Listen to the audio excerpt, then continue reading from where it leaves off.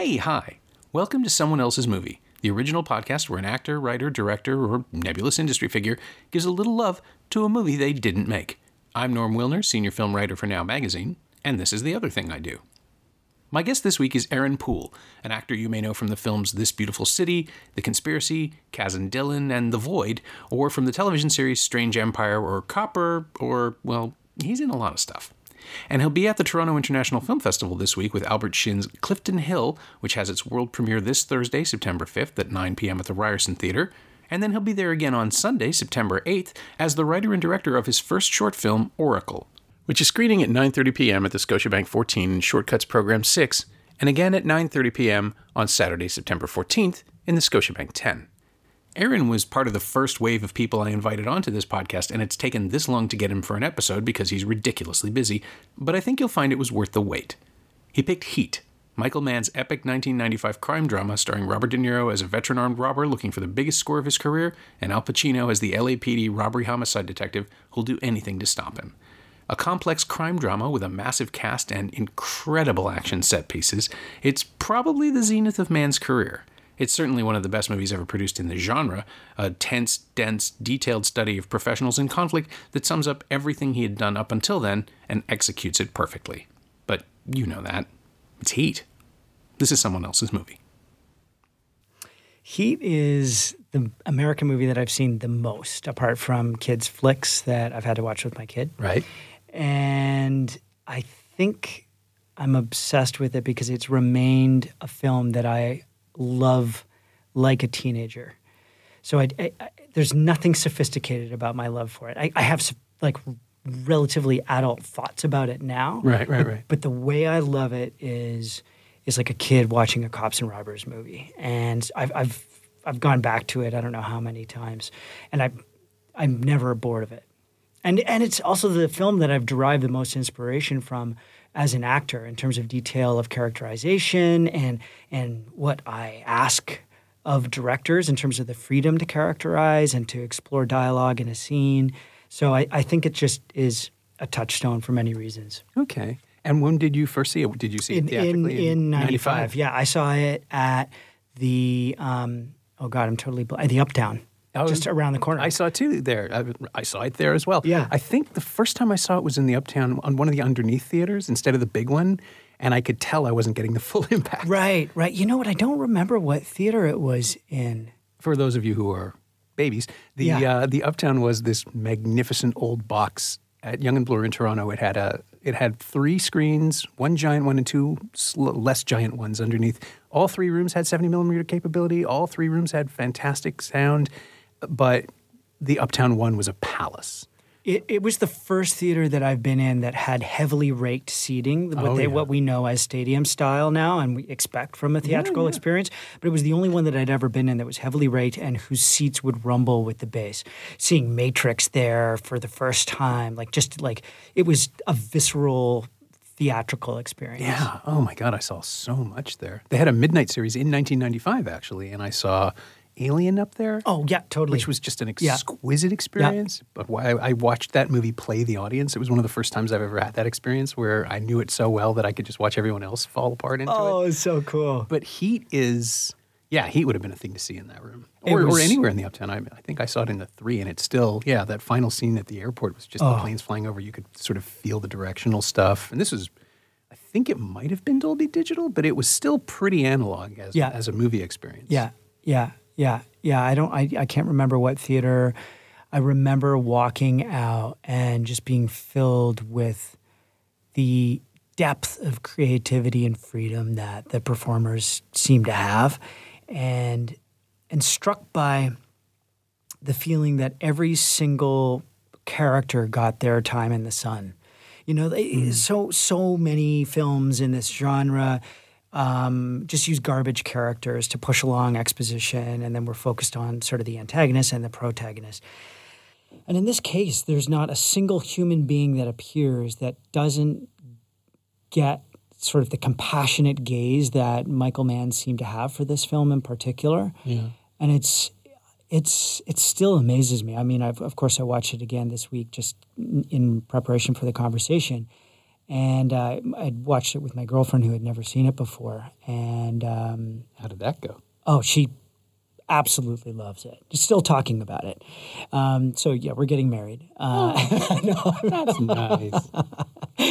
Overheat. It's nice to share, good news. We're having a heat-themed wedding. Heat-themed wedding. So what are you, completely separated for everything except 2 minutes? The final hand clutch. And then you break out again. Yeah.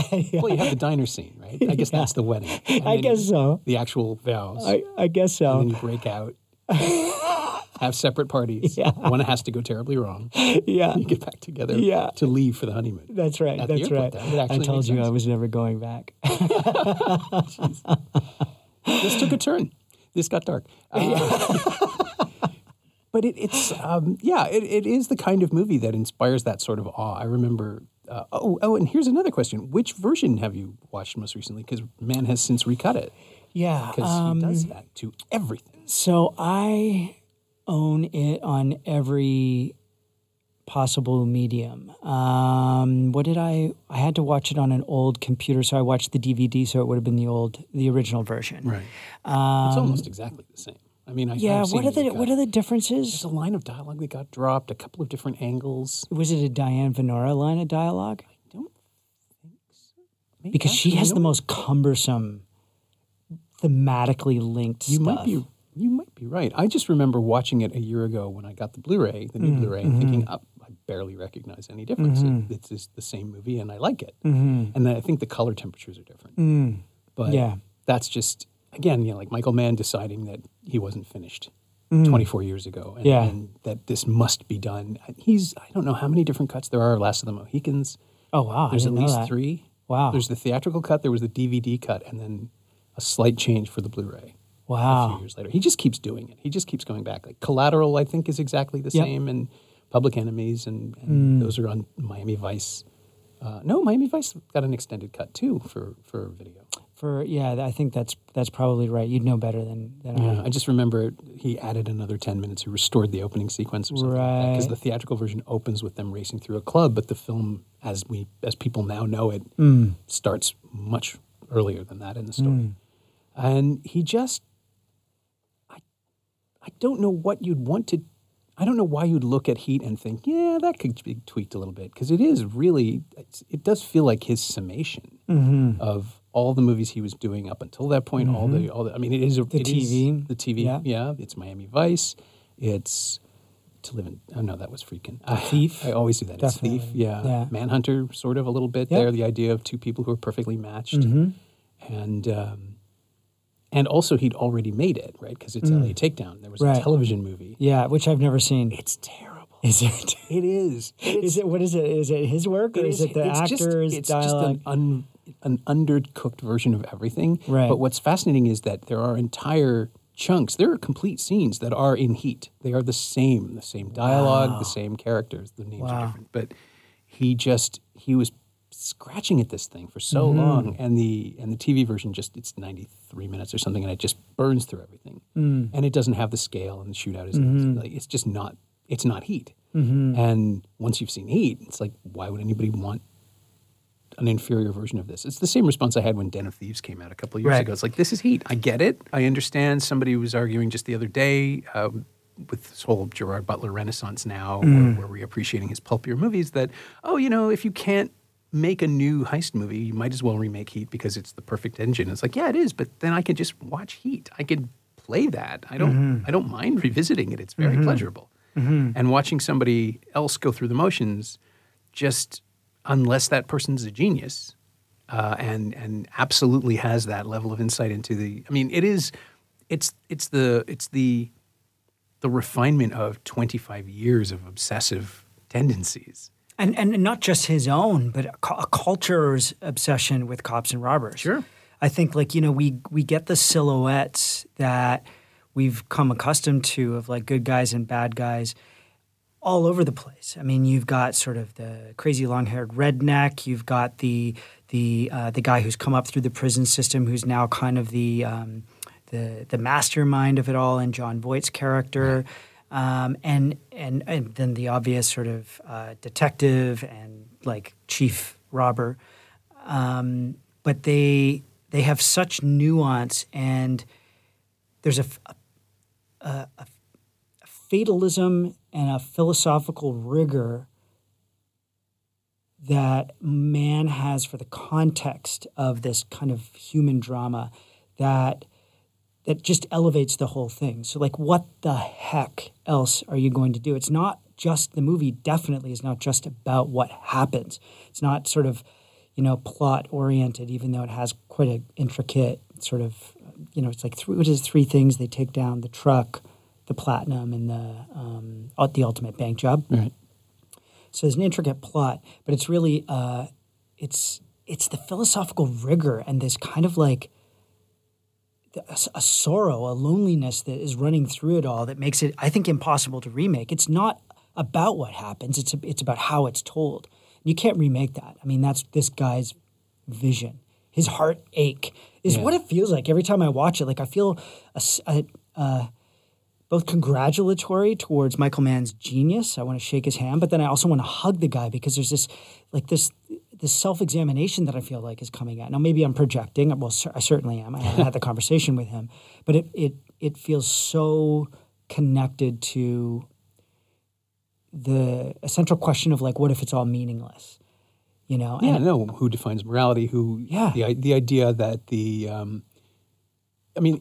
it is to even describe it as a movie about a cop who's not that great and a robber who's the best, right, is reductive and dumb, right? But it's the way in. It is, it's how you get people to, well, what's so special about this movie? It's like, well, it's the ideal version of that. It's the urtext of the cop and robber movie.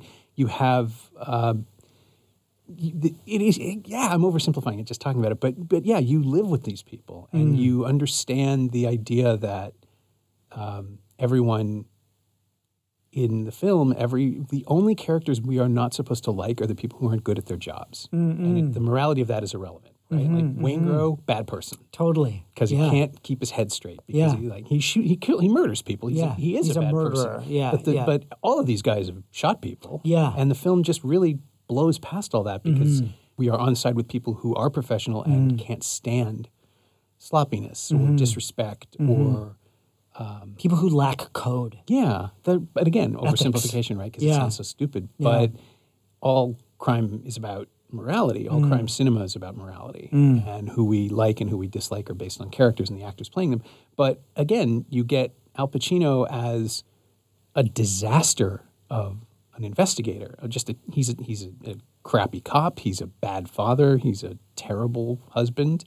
And he insists that he needs this focus, and it's all a lie. We see right through him well before anybody else does. And then Macaulay sees through Hannah instantly, and that's that perfect balance of De Niro coming back from something like Cape Fear, where he went so big and you worried he would ever find his way back, and dialing it all down and being still and observational, and Pacino just going all over the place because there is no top. There is no top to go over. He can't stop himself. And especially not after Scent of a Woman. Exactly, right? Yeah. Like, you would think that this is how does he think he's going to win another Oscar for this? Does he think this is it? And then I realized after a couple of viewings, like, no, this is exactly what he's been told to do. Like, this is what Mann wants. Oh, and I haven't researched a theory that post Scent of a Woman, Pacino's work goes into his body. So it goes from an idea of characterization where he's playing concept to post Scent of a Woman where he was a blind man, and the concepts for characterization are now fully in his body. He's exploring in these wides in particular, and every movie after that, almost like a clown or Buffon version of the concepts for the character. And Hannah's a great example of that. Like the takedown of, not the takedown, but the interrogation of Albert in the sort of the dog fighting thing. Like, give me all you got. Yeah. Give me all you got. And then, like, also with who's Hank Azaria's character. I can't remember his name. But Pacino comments on his own ferocity. Yeah. And I ferocious on it. Yeah, ferocious. And I feel like he's ad-libbing sort of a self-awareness. And Mann must have wanted it because it's the perfect contrast to this monk-like De Niro character. What's his name? Neil McCauley. Neil McCauley. Yeah, right, yeah, McCauley. which is the most generic name too. It Yeah. doesn't sound cool. Mm-hmm. It's a guy who's cultivated this sort of. He disappears while you're watching him, right? Unless you make him mad, and even then he's going to be professional about it. But he's just going to find you and kill you. I feel like I heard Mann say that they chose something monk-like for his costume, just the gray suit instead of the black, the white shirt, no tie. They just wanted him to be able to like disappear.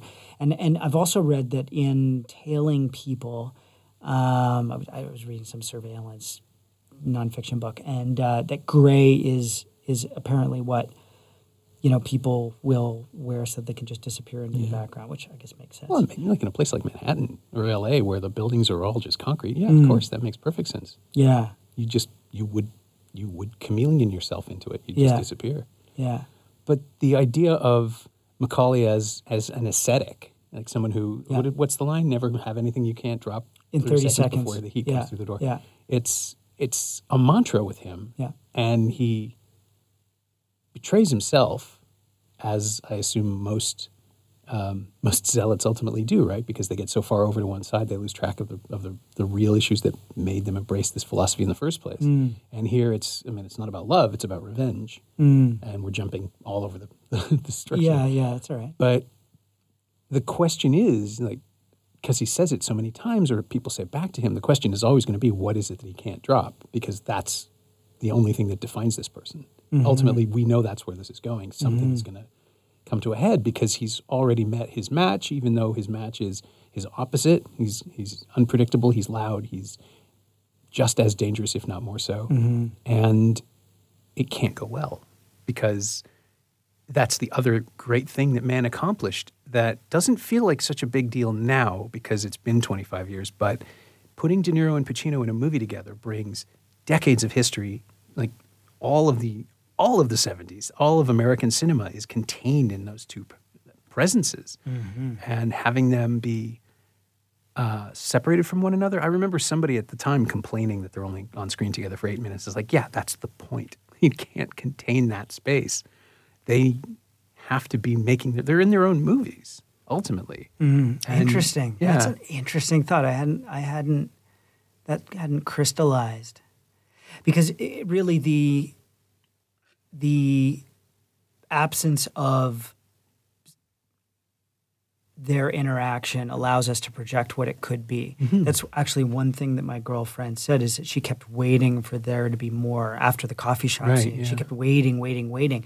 And that anticipation is a material that Mann can use to drag us through the plotting and to expand on the ideas of fate never fulfilling what we expect, in a way, playing on the audience's expectation. And I think he does consciously use that. Like he removes interaction between his antagonist and protagonist.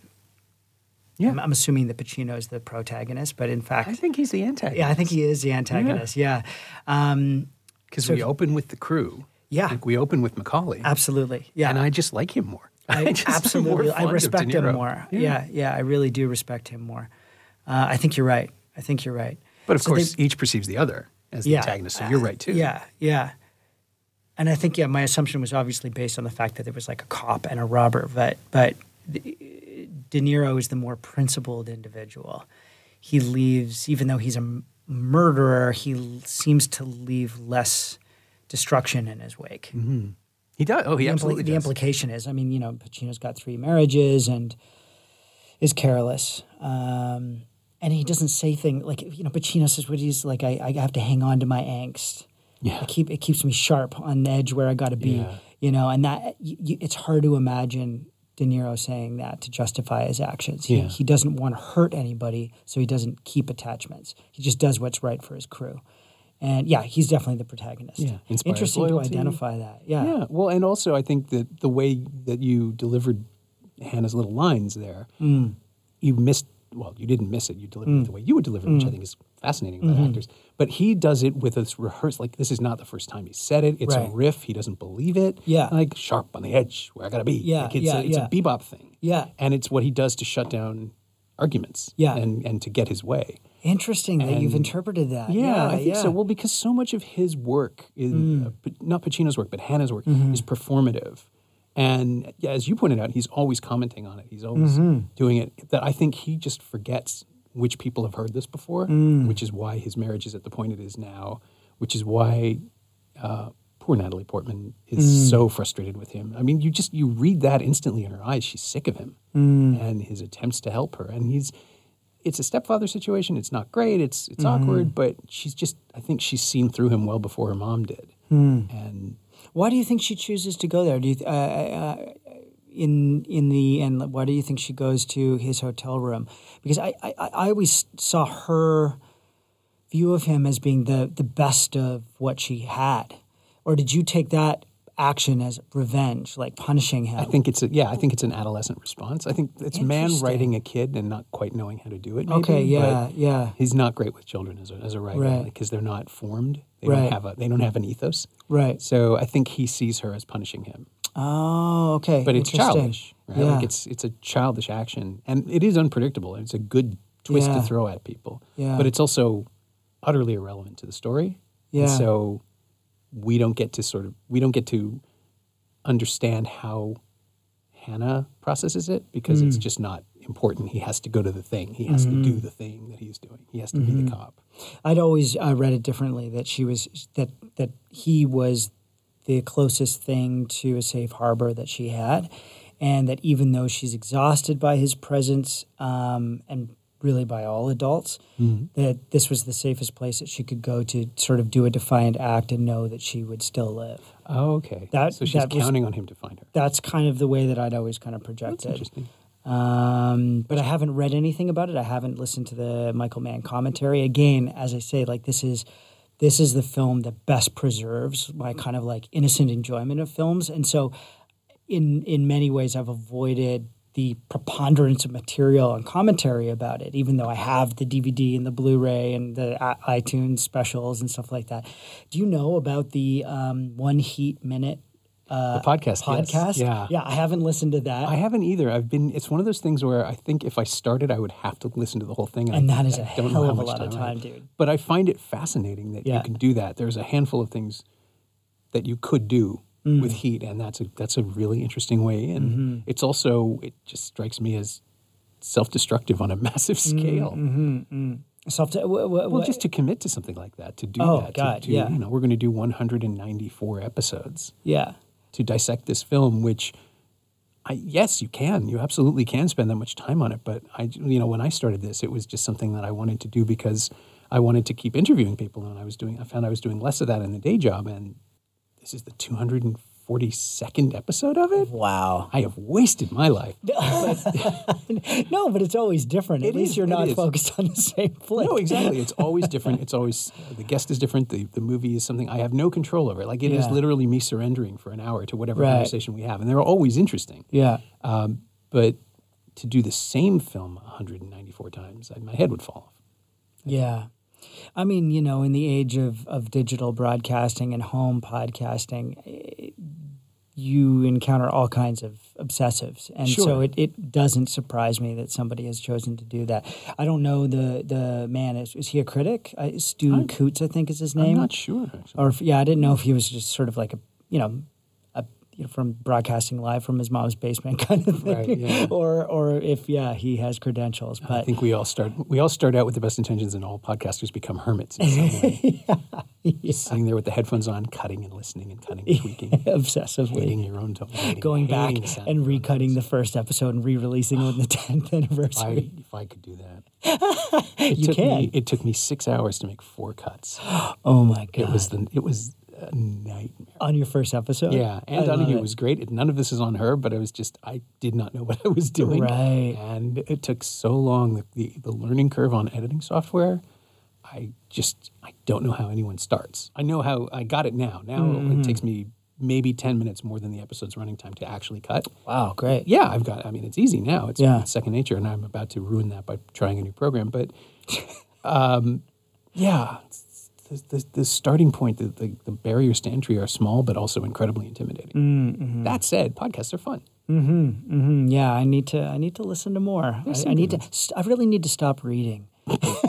That's what they want. It is what they want. I'm trying to figure out how Heat I mean, I know how Heat generates a podcast. It's rich enough, it's dense enough that, yeah, as you say, everybody has some characterization. The only ones who don't are people the film doesn't want to spend any time with, has contempt for.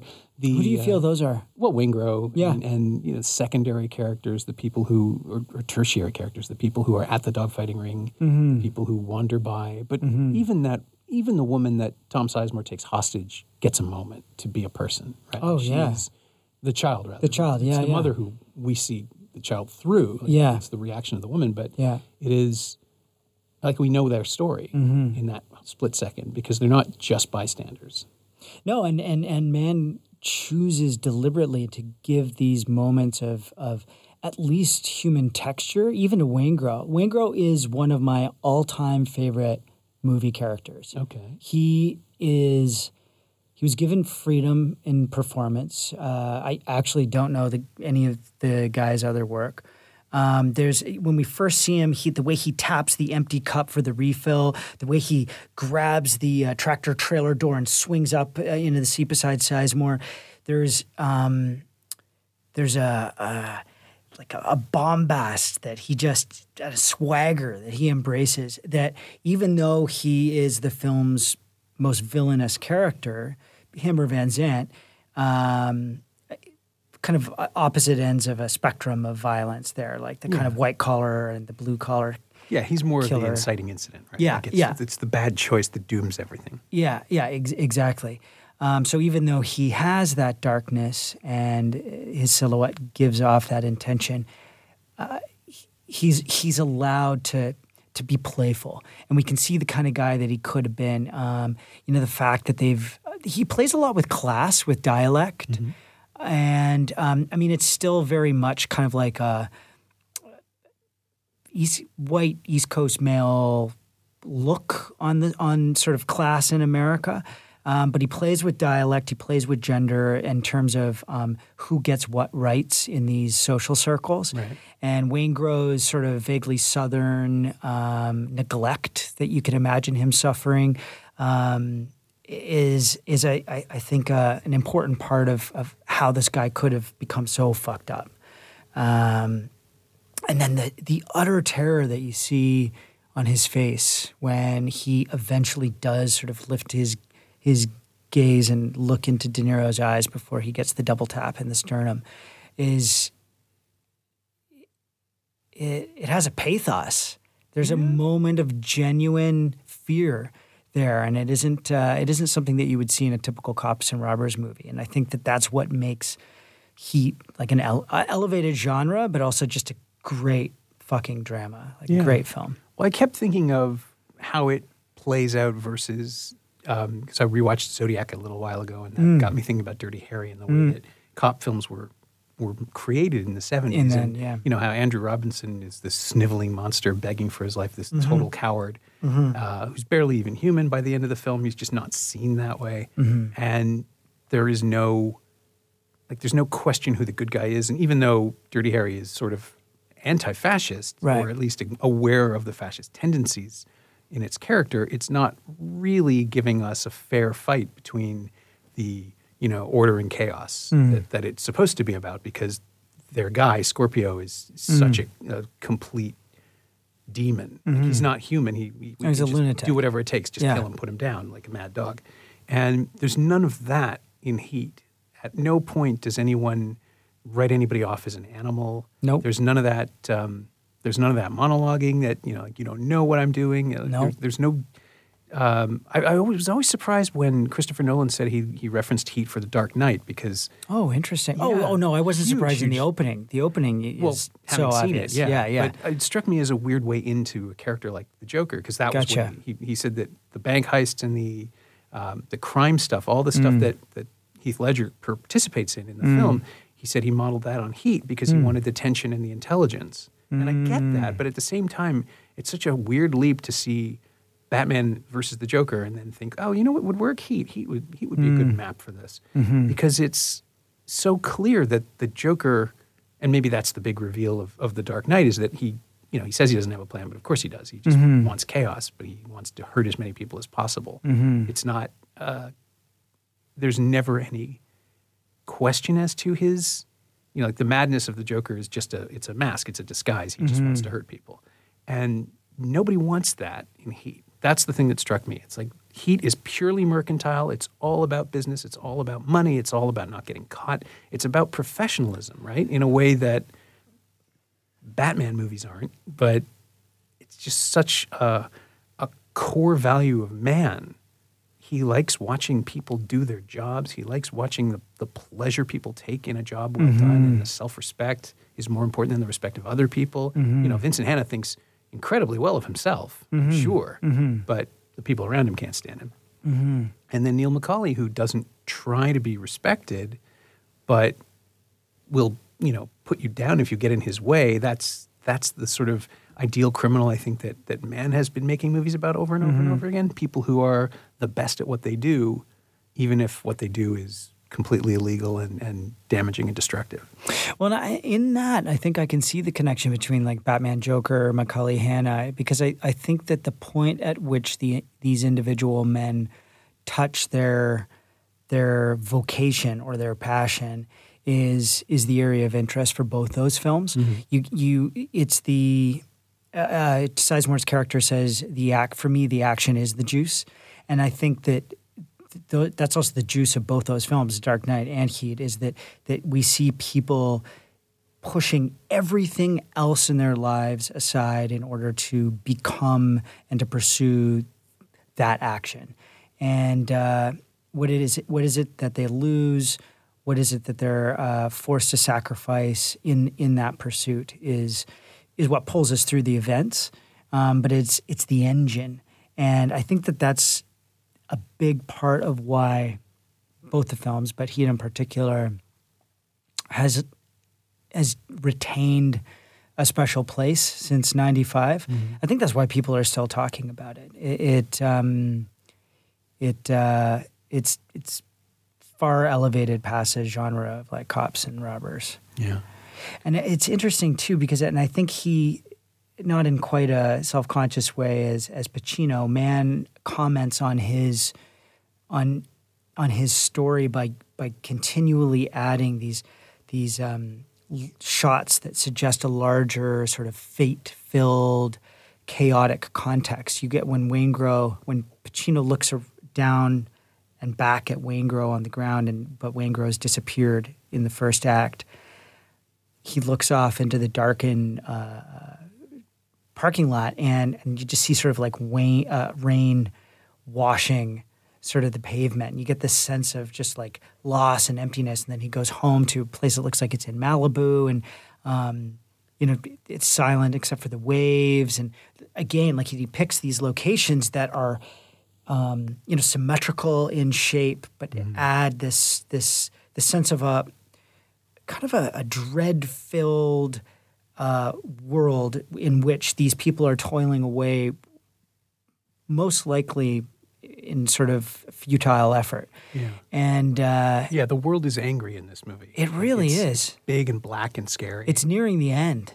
And I mean, it's interesting. It's 95, right? So it's the end of the millennium. And in many ways, the nothing adds up to anything was really starting to crystallize around that time. And I think we're feeling the effects of it more and more in the type of culture that we're consuming. I think now we're moving more into like a Joker phase where people are just setting shit on fire because they don't know what else to do. They're not exploring the impulse.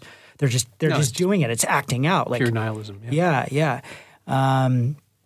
But Heat is quite thoughtful in its examination of like going for what we want at all costs. And it's principled, but it may not always be altruistic. Yeah. Even the nice moments, and I was going to say the bits of humanity we see are scarred because the relationship, we haven't even mentioned Val Kilmer and Ashley Judd, who have an entire movie to themselves. It's incredible. In that story. Yeah. And it's not a good relationship. No. Like they're consumed with love for one another. And obsession. And they're destroying each other. Yeah. Yeah, it's abusive in so many ways. I mean, he's a gambler. She doesn't seem to have any faults except for the fact that she has an obsessive love for him. Yeah, she's got a guy on the side, but Jesus, I mean, look at look at her husband. I think she's looking for a way out, right, for her and her son, and but it's really interesting how they're able to find each other in the end, and that is one of the most incredible gestures. Just that little no, it's not safe thing that she does with her hand, and that look that they give each other. I love what Mann does with matching closes. All throughout the film, but that is one of the best, just her-centered and then him-centered, and he, of course, turns around and asks, for directions from some basketball player. It's just this beautiful, lonely, tragic end to that love story, that love subplot. Yeah. And it's complex in the best way, which is that you really shouldn't root for them to be together. No. But the actors sell it. I mean, they completely sell it. And Kilmer can be, a weird, eccentric, recessive actor, but he puts it all. That moment where his face just cracks. Oh, man. It's heartbreaking. It's one of the best things I've ever seen him do. And it's just, Start to finish, his work in this film is incredible. Ashley Judd, I'm hot and cold depending on when I happen to be watching the film. The women are given the most difficult dialogue in Heat. God, Diane Venora is only speaking the theme. One of her lines is, "You search for the signs of life sifting through the detritus." I wish I could quote it, but it's not even didactic. I don't know how you would describe it. It's the text. It's I found this business card that tells me everything about this movie that I'm in. I'm going to read it right now. Exactly. And she does her best. It's not a bad performance. No, you can it's great. See her doing the lifting a lot of times. Yeah. I think she has one other line. So I'm stoned on grass and Prozac, but that's right. Don't listen to me. I'm stoned on grass and Prozac.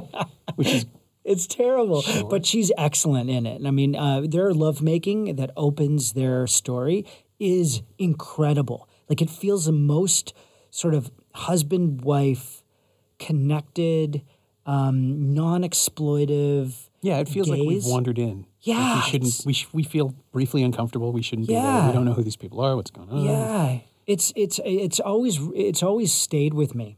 And not in a 9.5 weeks way. Yeah. I'm just trying to think of Michael Mann is, again, he's not good with sex. He's. I'm trying to think what else. I'm thinking there's a terrible shower scene in Miami Vice, the film. Yeah. Oh God, that's right. Beefy Colin Farrell stuff that just doesn't. Digital video was not kind to him. No. But I'm thinking, have you seen The Keep? His first film. There is a spectacularly wrong-headed sex scene between Scott Glenn and Alberta Watson. Oh wow. It was 1983, so I was 14 when it came out, and I went to see that movie twice. But I don't think I would like to see Scott Glenn in any sexual situation. He was in shape. I will say that much for him. Oh, I remember him right after The Right Stuff. He's built. Right. Yeah. But it is just it's weird and alien and creepy, and he's got purple eyes, and there's this whole thing going on, and I can't even explain it to you. Wow. But it is, and it's synth, like Tangerine Dream score. It's full Michael Mann. And it derails the film so spectacularly that both times I saw it, the audience was just, you could feel people just go, this isn't working, right? This isn't working for anybody. This is a monster movie. Why is this happening? Right. And ever since then, I mean, Manhunter has a texture, a sort of a sensual texture. It's not expressed sexually, but the scene with Joan Allen and the tiger, it's just, it's powerful and human in a way that his stuff usually isn't. And then so much of The Last of the Mohicans coasts on Daniel Day-Lewis's chest, for sexual appeal, but not necessarily as a sexual being. He's far too elevated as a character. He's almost a superhero in that way. He doesn't interact with people the same way. So it's the swooning promise of romance. Heat is, much more functional about sex and love and all of the things that come into play. Even Macaulay, well, I'm not going to remember Juliana Margulies' character's name, but his relationship with her is he and De Niro and Margulies. Juliana Margulies. Oh, Amy Brennerman. Amy Brennerman. Yeah. No, but totally. This is Tom Sizemore and Michael Madsen all over again. Totally. You should leave that. You got to leave it. So before we started running, I was explaining to Aaron that Heat is also the source of one of my worst journalistic mistakes. As a writer, I misidentified Tom Sizemore as Michael Madsen in a piece on Heat, and it went past 2 editors, and it went through, and to this day I am shamed. But in my defense, in 1995, they were the same person. That's right. And the really embarrassing thing is I've met them both. Wow. Yeah, but Amy Did you ever? You didn't mention the faux pas. Both times it predated. Oh, good, I met good. Madsen in '92 for Reservoir Dogs, and I met Sizemore in '93 for Watch It, I think. Wow, cool. Yeah. So I'm cool. Old. I'm old. No, that's great. But yeah, no. But Amy Brenneman's character, Juliana Margulies. I think it was the hair. Oh yeah, absolutely. Yeah. They had long curly hair, and I'm trying to remember her name too. Edie. Yes. Okay. Yeah. So Macaulay and Edie have this relationship that is based entirely on a lie, and yet he's honest with her about everything else.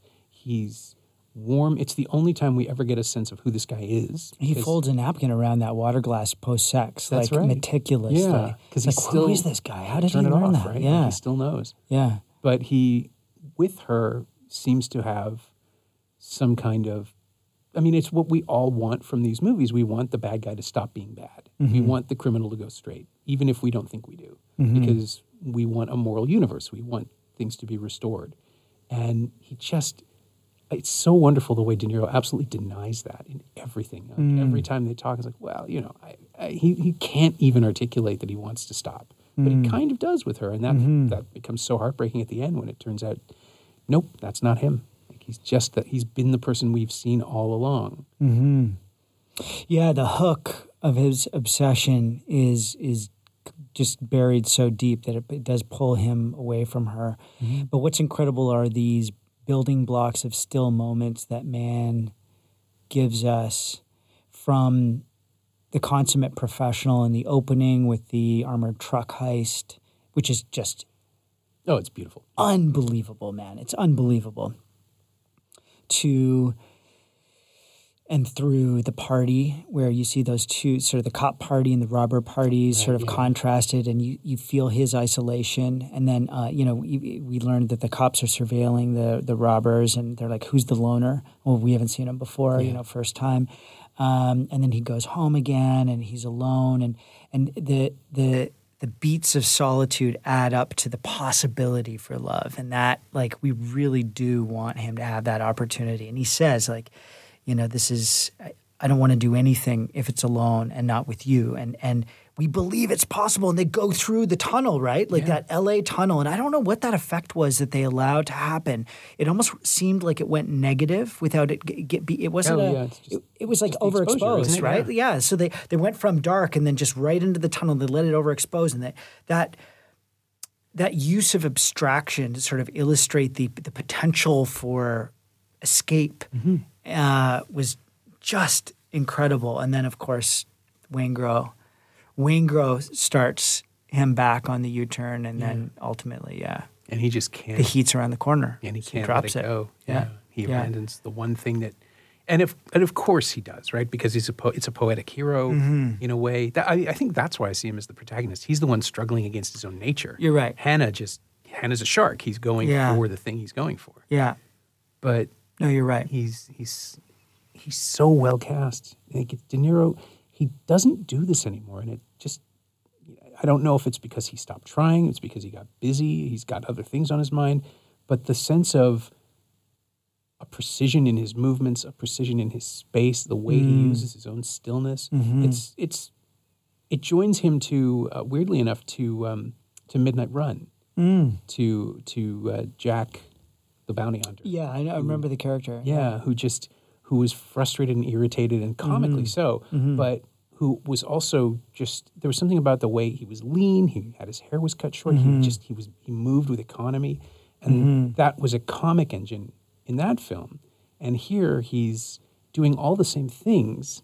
He's a little more manicured. He's got the goatee, he's got the hair, but he seems to be playing that same sort of thing, which is someone who respects the idea of himself so much that he's incapable of detaching from it. And in Midnight Run, it's comic, and here it's tragic. And there's no reason to put those two things together except that De Niro is just such a consummate performer that the tics seem to line up in my head. That's interesting. I wish we want to go back to. I haven't seen Midnight Run in Totally like 10 years. Yeah. Who directed that? Wrote it? Martin Brest. Oh, cool. Yeah. Wow. Yeah, there's amazing work. I actually had the opportunity to geek out over Heat with Dennis Haysbert when we were doing something in Toronto together, and just finally one day, I think it was on our third day of working together, had the opportunity to say how much I love that arc, because that arc. I mean, Waingro is one of my favorite film characters, but the arc that Haysbert gets as the grill man, bank job driver.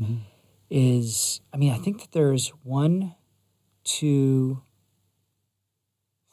3 beats before the bank robbery that he's given in the entire film. And you get that. I was going to say, he does not have a lot of screen time, but he makes himself felt. It's incredible. And the relationship between him and his wife, but it is somebody who's really, really working hard to get out of prison and make himself straight. And it's that arc typifies the sort of assertion that there is no small character in Heat. Everybody gets their time in the sun. Yeah. It's such a compassionate view of humans in these circumstances. And it's always about money, and not just about people like trying to get more, but actually trying to survive. Because even Amy Brenneman / Julia Margolis's work, do you like it here? De Niro asks her of L.A. She went to, I can't remember where she said she was from, but she went to school at Parsons in New York. He says, do you like it here?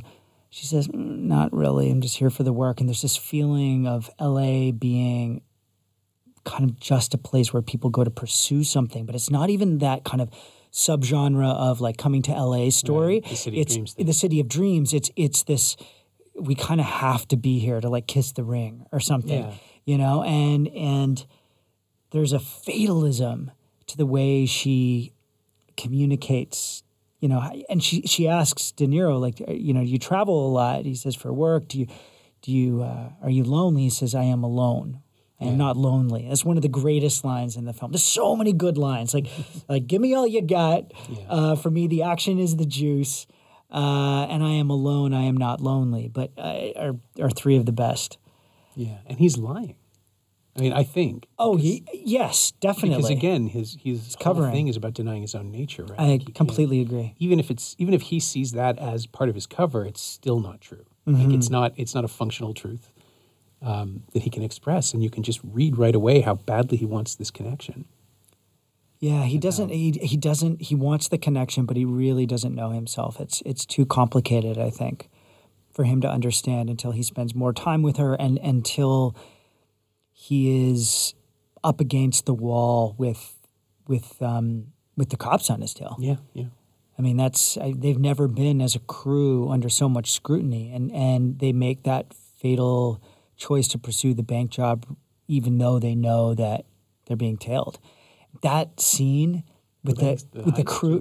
Oh yeah, the heist. Yeah, but just previous to that, when the crew is deciding whether they're going to walk away or keep going. Where, you touch base with Val Kilmer, but then Tom Sizemore gets that moment. My girlfriend paused the flick, and she's like, what is he doing? He's so insecure and incredible. And like, who is that guy? She doesn't know who Sizemore is. And he has such vulnerability. He's like, whatever, Neil, I do what you. I roll with you. Yeah. And it's like, and the guy's like a lamb to the slaughter. Like exactly. It's just like the whole group is putting their trust in him, and he's never let them down except for that bad choice before, and then this thing. It's again, it's not going to go well. Yeah. And we're at the halfway point, and why? I remember thinking, like, why is this movie 3.25 hours long? What could possibly take up that much space? And it's like, oh, I see. We're just going to spend all of our time in it. We're going to actually go through stuff moment to moment and feel the time passing and learn who these people are and get to know them. So when they start getting shot, it counts. It actually matters. It's, in a way, I think it's almost Mann's answer to Tarantino.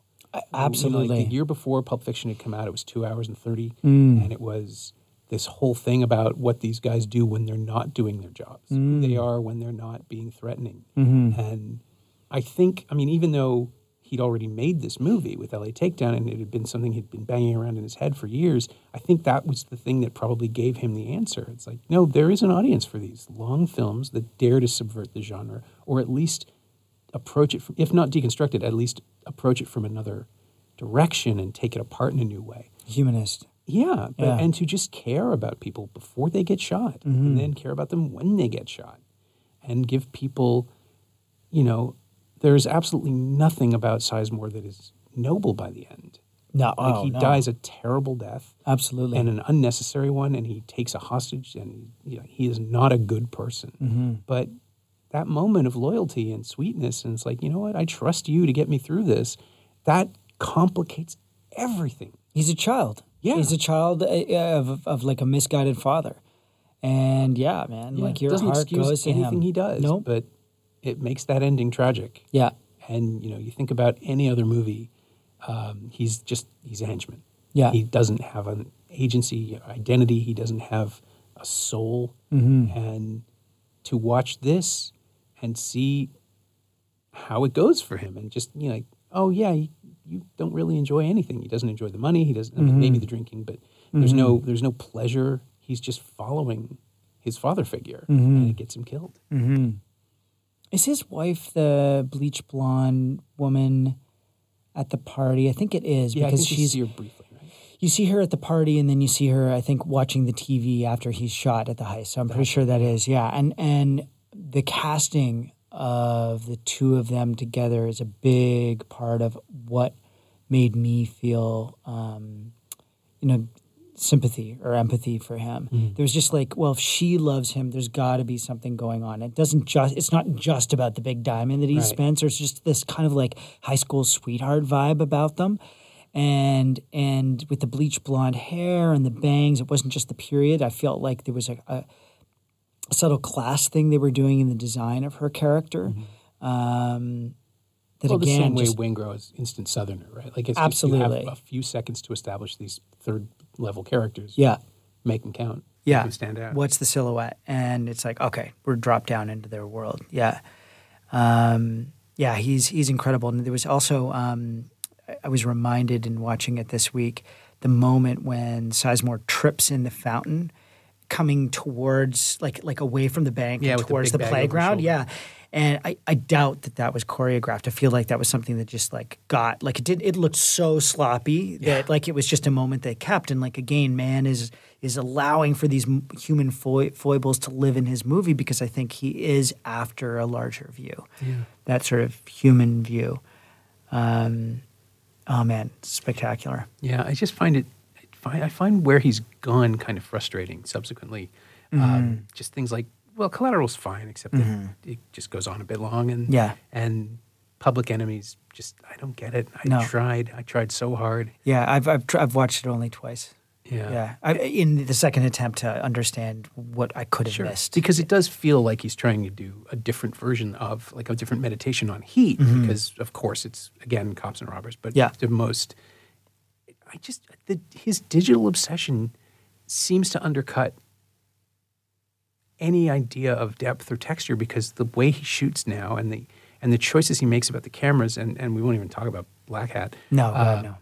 But which again, recut a bunch of times.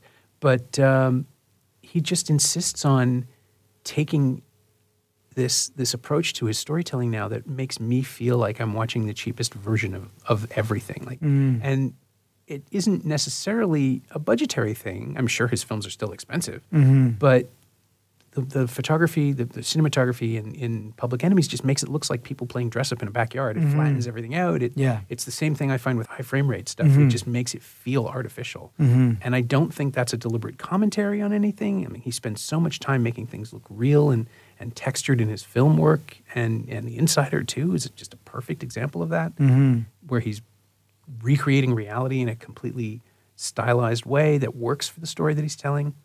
And again, finds a place for Pacino's wide-ranging performance that doesn't feel like a redux of Heat. It feels like an original Lowell Bergman is a different person, a different story. Absolutely. He just expresses frustration loudly. That's his deal. Yeah. But it doesn't feel like self-parody. And the later stuff has just become retready. And Heat is in a way a retread of LA Takedown. Or a different iteration of it. But I find it, right now watching it feels like you're watching the peak, right? The zenith, before all the affectations started to become habits and work against the drama that he's delivering. Are you talking about Mann or Pacino? Mann. Well, actually, both, I suppose. Yeah. I mean, I think what's interesting for Mann is that he's never been shy to work on things that are commercial and, experiment. And he's always clearly working at things and have, like, learning about the subject and technique. So I reserve judgments because he made Heat. So who the heck knows what Black Hat and Public Enemies may contribute to before his career's over. I mean, I can say in a vacuum, I like neither of those films. But I'm curious what could come of the material. And I agree, especially that the digital medium alienates me from the very detail that he hopes might invite me, or it seems he would hope might invite me. I mean, he just works on these gorgeous compositions and beautiful, beautiful imagery, and now he's just working away from that. As though it's. I just think about the way the windows are lined up in Heat. Those long, stark shots of glass wherever they are. There's always something, and the way that they speak to, if not isolation, then at least compartmentalization that's going on in everybody's lives to do what they do. And then there's no visual language in his more recent work. It's just a bunch of stuff that happens and looks interesting. And it looks watery, because that's the thing he likes about digital, apparently. Really? You don't have to shoot like that anymore. There's so many different cameras and so many different processes. But both Black Hat and Collateral has a little of it, but not too much, because I think he was still trying to do a more film-like project. He seemed to be, Yeah. But Black Hat and Public Enemies both have this sort of liquid flyweight camera thing going on. It just doesn't feel like a movie to me. It just feels like somebody making a video in their spare time. Yeah, it feels like a BBC documentary special. The look of it. Yeah. Yeah, it's interesting. But yeah, you're right. I still keep going back because I'm hoping he can figure out whatever it is that he's trying to do and express it in a way that I connect to. I feel like I heard something about a Heat project with Mann and Apple. Does that ring a bell? No. Yeah, I wonder what you could do. It's not like he could with any other format of this. It's not like he would. I mean, do you think he would want to make a limited series out of it, retell the story again in some way? How would you even? At this point, I think there's just such a huge drive for what they call noisy projects, cross-platform promotional things, that the money that he would make would probably be incentive enough. And the film is still going to be the film. Sure. It's a friggin' masterpiece. And, may as well just, stay alive for one last bank job. All right. Well, to that end, who would you cast? Like, who is even? Oh, God. Who you'd need, because you would need something that is. You'd need a young enough pairing of actors to make it attractive as a production, right? Like, they'd have to be in their 40s at the most. Yeah, definitely. If you're doing it for a modern audience, and they'd need to be. Gosling and Timberlake. Timberlake? Well, they were in the Mickey Mouse Club together. So they have history. I'm just trying to come up with a reason. I think Justin Timberlake would probably would have a lot of fun as Vincent Hanna. I think so too. I don't, with respect, I don't know that those are the folks I would want to see in that role. I was thinking, I always blank on the guy's name from, the woman who did Winter's Bone, just did the In the Woods, or the with the father-daughter film, and that actor is really interesting. I'm blanking on the guy's name. John Hawkes? No. John Hawkes was in Winter's Bone. Yeah, John Hawkes, that's actually kind of an interesting Macaulay. But no, what's his name? He was in X-Men. He had wings as a shitty little... Ben Foster. Ben Foster. Oh, that's interesting. Ben Foster might be an interesting Macaulay. If we're going, but is he in his 30s? He's in his 30s, but he Okay. can still, I mean, you could age him up a little. Yeah.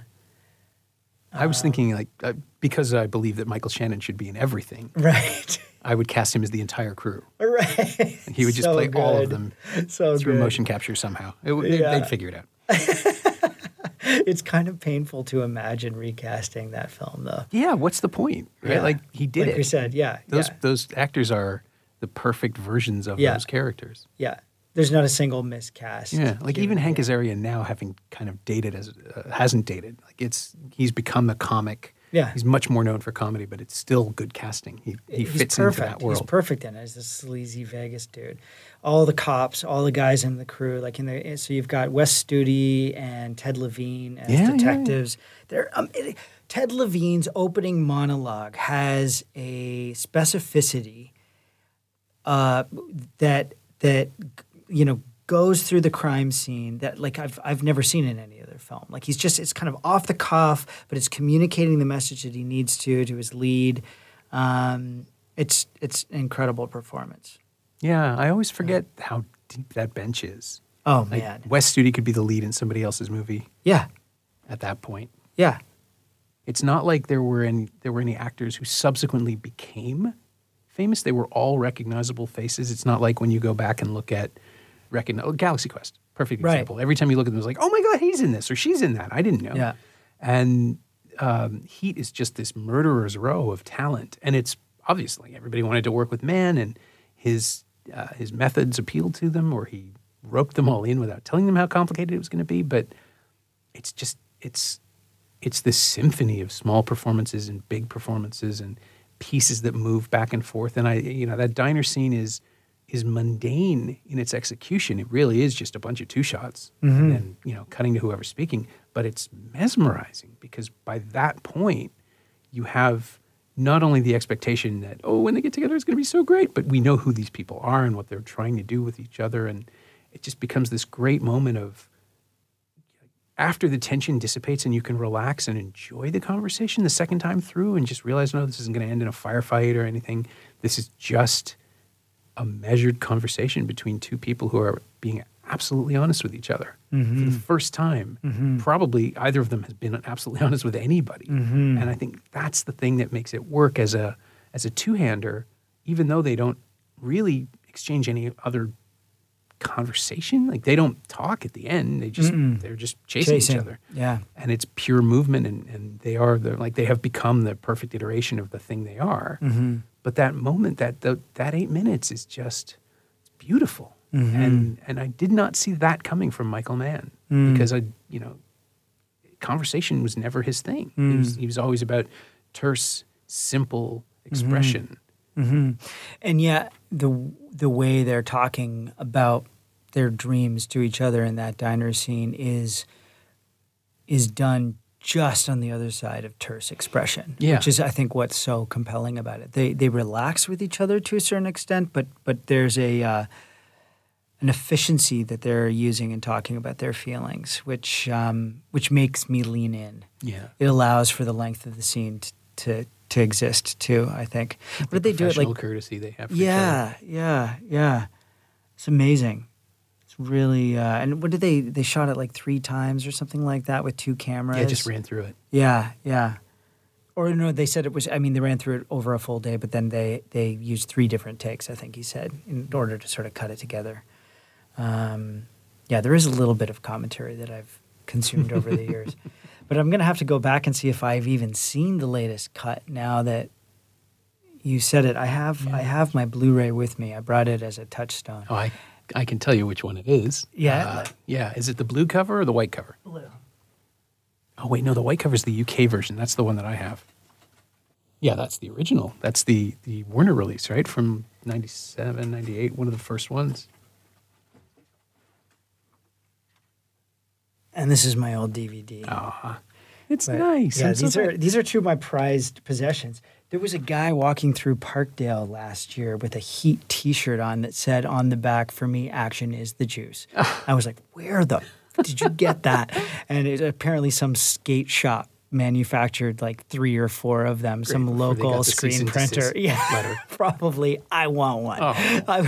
I can't remember if I offered him money for it or not. But Put this into Yeah. the universe if you can get one for yourself. so is this not the? That's the theatrical cut. This That's is the 95 theatrical version. cut. Yeah, Okay, all right. That's a print source from film and everything. So cool. The subsequent release, because Fox, there's this whole tangled thing. A bunch of films went from Warner to Fox. Fox has the rights to Heat now. And they released a new cut last year with I think it was a 4K digital restoration. I picked it up in England because it was all region. And it's available here now. It came out just almost a week after I got back. Wow, But cool. it's available and it's not expensive. Great. It's just a different edit of the film with a new sound mix, and it looks gorgeous, but I hate to say I barely noticed it. If there is anything, I mean, I noticed the differences in the sound mix more than anything else. I'm walking to Bay Street Video and they'll- seeing if they have it. They definitely have it. Great. All right. That's really exciting. So before I let you do that, I have the question is always the same on the podcast. You know, like, is there anything of the movie that's influenced you personally? But I am delighted to ask this because is there anything in this 3-hour, 14-minute crime drama that has influenced your directorial debut, a 9-minute short about a young child in a small house? Absolutely nothing except for a passion for filmmaking. But yeah, no, 'Cause I there's no techniques that I have stolen from Heat in order to illustrate anxiety in a young child. Because I watched the short and then I got your response that you wanted to do this, and I'm thinking, if it turns out that there's a shot that you borrowed or an instance of tension that you lifted, because there's barely any dialogue. It's a subjective exploration, and it's really compelling, but yeah, I didn't pick up a lot of Michael Mann influence. No, absolutely not. No, it's just, Heat is just one of those films that made me love movies. And so, 20 years later, here I am trying it. That's fantastic. Yeah. And were you acting before? Or you saw Heat? Had you already started? In 95, I had just started. I moved to Toronto to go to an arts high school. And so I was in arts high school at that point. And me and my buddy just would go to the Uptown all the time. And it was Pacino and De Niro appearing together in a scene for the first time. So I had to check it out. And it was one of those things that just kind of like fed the furnace. If you want inspiration, there's fewer. There are few things as effective, I think, as the promise of this, right? The grand statement on American crime drama with the guys from like both Godfather movies, only never interacting. Yeah, it's true. Yeah, it was really, really effective casting throughout. But obviously, if you got these two guys saying yes, then you're lucky. I wonder what the story was in getting them involved. Have you heard anything about that? No, I always assumed he wrote it for them or with them in mind. Mm-hmm. Something as seismic as a pairing, something like that. Because to balance it out, like who else would you cast against each other? Even in 1995, if you wanted to do that kind of film with this kind of weight, you can't just one of them is going to be an unknown and one of them is going to be an Oscar-winning force of nature. Like you can't. Maybe Duvall, but then that brings you back to The Godfather again. Right? Like it's you don't get away from that. You could do Duvall and Khan. Yeah, I assume he got Khan to call them. Actually, in retrospect, after the beef, it's just like, Jimmy, you want to get on this? Yeah, help us out. Them. Yeah. But it is such an incredible alchemy of putting the two of them in a film and not letting them and having them intersect but not interact until that diner scene. And then again at the end, it's poetic. Is the first scene in which we feel them looking at each other outside of the Platinum bust when Macaulay sort of looks towards the sound that he's heard, and Hannah's looking into the surveillance camera, and you get the matching close-up? Yeah, I think so. I think it's the first time they're like, I always wondered if that was some sort of a predator-prey thing. Yeah, but they're both the predator, and neither of them knows.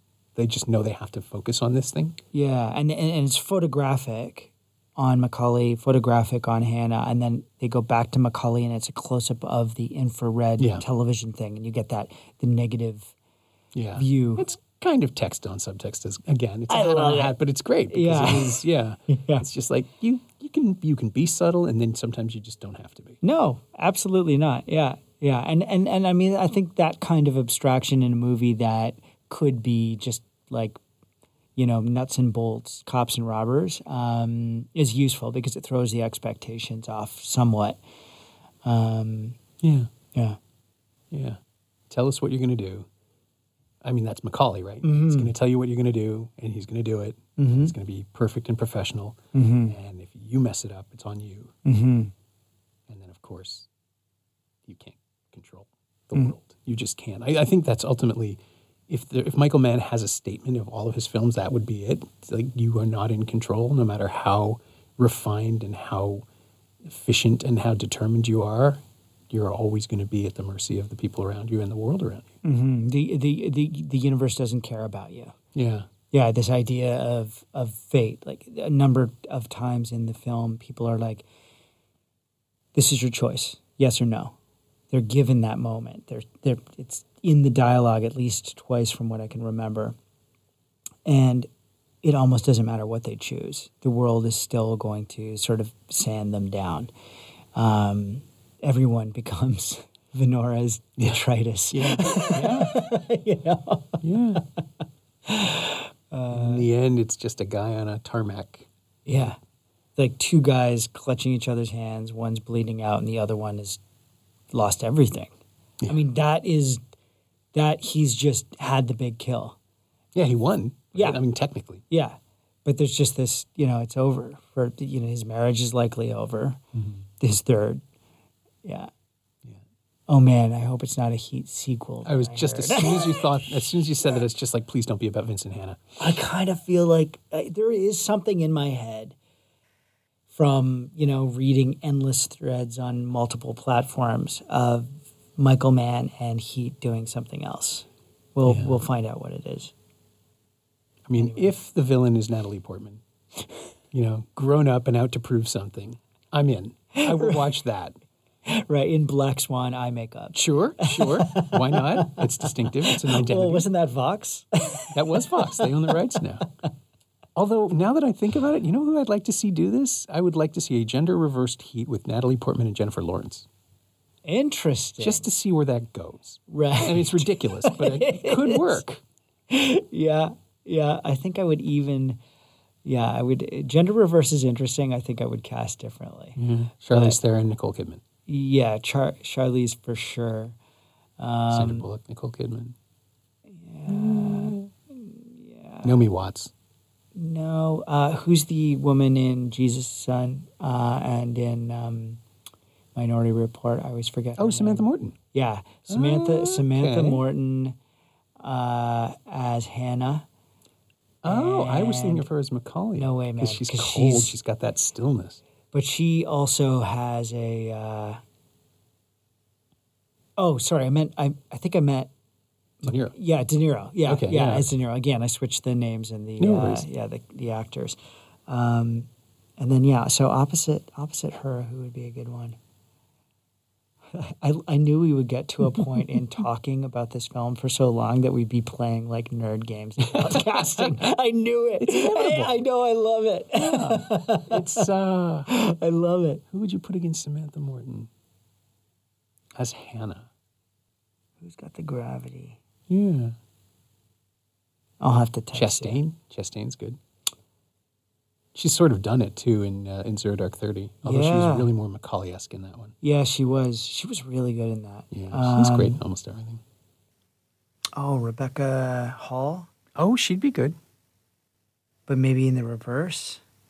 She's not cast well. I could see her playing the frustration. Yeah. Anyway. Yeah. See, this is the problem. Now it takes the momentum out of the conversation. Yeah, I know. It's like, I want to keep pursuing I know. Again. It's like this is when you order another round. Yeah, exactly. Have you ever done like a beer-laden version of the podcast? No, God, that would be a terrible idea. It would be great to do it, but it would be terrible for anyone listening. Right, yeah. You know, I think you you're want to right. be part of the party. You don't want to It's just true. be on the Yeah, you'd be outside. listening. Yeah, like drunk history. All right, we'll take this to Twitter. If people have suggestions, please throw them at Semcast. And your Twitter handle was? Aaron's Ghost. Aaron's Ghost. So this is going to be out there forever. So every 3 weeks or so, we'll just check our accounts and see some new suggestion. But I'm up for it. I'm willing, I'm willing to invest myself in this. Same. My thanks to Aaron Poole, who's going to be all over the Toronto International Film Festival for the next 2 weeks. You'll find him at the world premiere of Albert Shin's Clifton Hill this Thursday, September 5th at 9 p.m. at the Ryerson Theatre. And then on Sunday, September 8th, he'll present the world premiere of his own short film, Oracle, at 9:30 p.m. at the Scotiabank 14 in Shortcuts Program 6. And then he'll do it again on Saturday, September 14th at 9:30 p.m. at the Scotiabank 10. Go see Oracle. It's very good. You can find Aaron on Twitter at Aaron's Ghost, all one word, AARONSGHOST, and you can find Heat on Blu-ray and DVD in that new cut I mentioned from 20th Century Fox Home Entertainment. Aaron did buy it at Bay Street Video like 15 minutes after we recorded this episode, just like he said he would. It's also available on iTunes and Google Play. As always, you can find me on Twitter at Norm Wilner and elsewhere on the internet at nowtoronto.com. You can also find this podcast on Twitter at Semcast, SEMcast, and on the web at someoneelsesmovie.com. If you feel like leaving a review on Apple Podcasts or Google Podcasts or wherever you enjoy the show, that would be greatly appreciated. Every little bit helps, it truly does. And check out the other shows on the Frequency Podcast Network. I won't have time this week because of the festival, but if you hear something good, please tweet it at me so I don't miss out. Thanks for your support, and thanks for listening. See you next week.